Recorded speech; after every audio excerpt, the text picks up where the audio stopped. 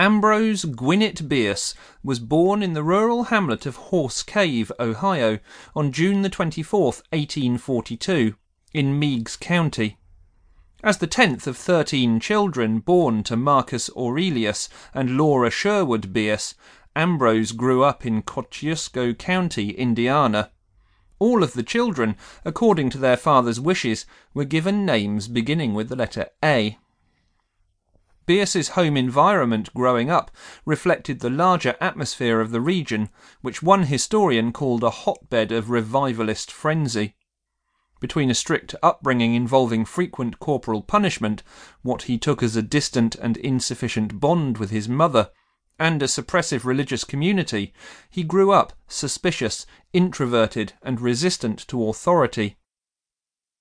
Bierce later applied this resistance to anyone who applied moral pressure, lied to, or withheld information from him, from the most trivial instances to matters touching the core of his larger life view.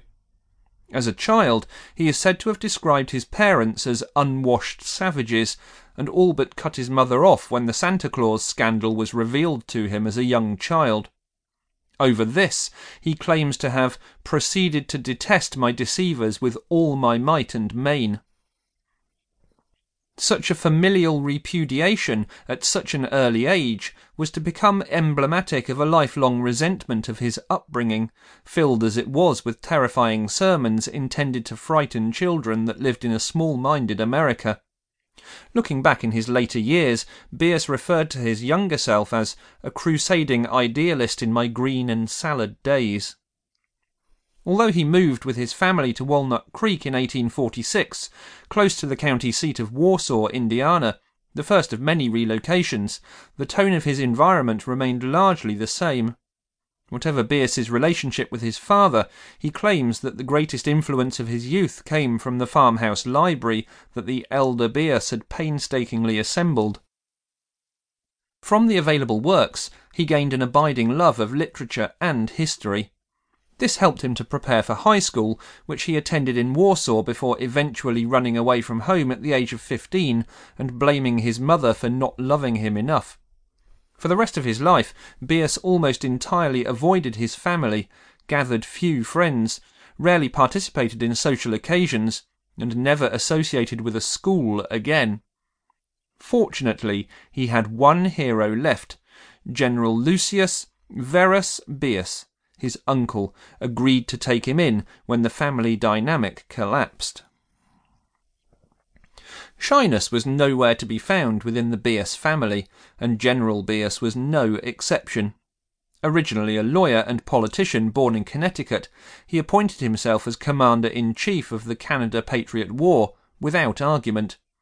When he heard that his father was ill, he is said to have walked 1,800 miles to see him alive once more, or so says the legend.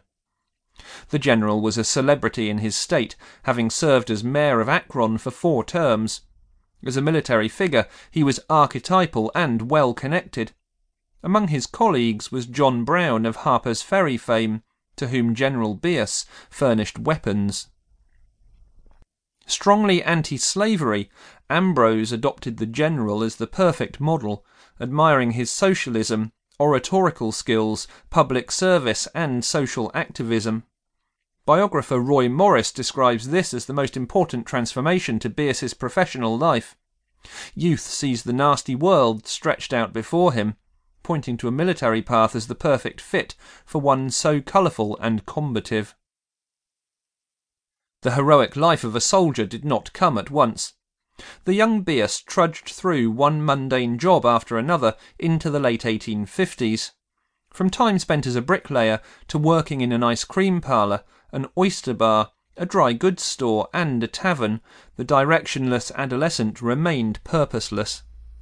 According to town historian Maurice Fink, clients who observed Bierce's varied incarnations as a junior merchant described him as a queer and different young man. Fink adds that most who followed his progress gave him a poor chance to make good as a man of prospects.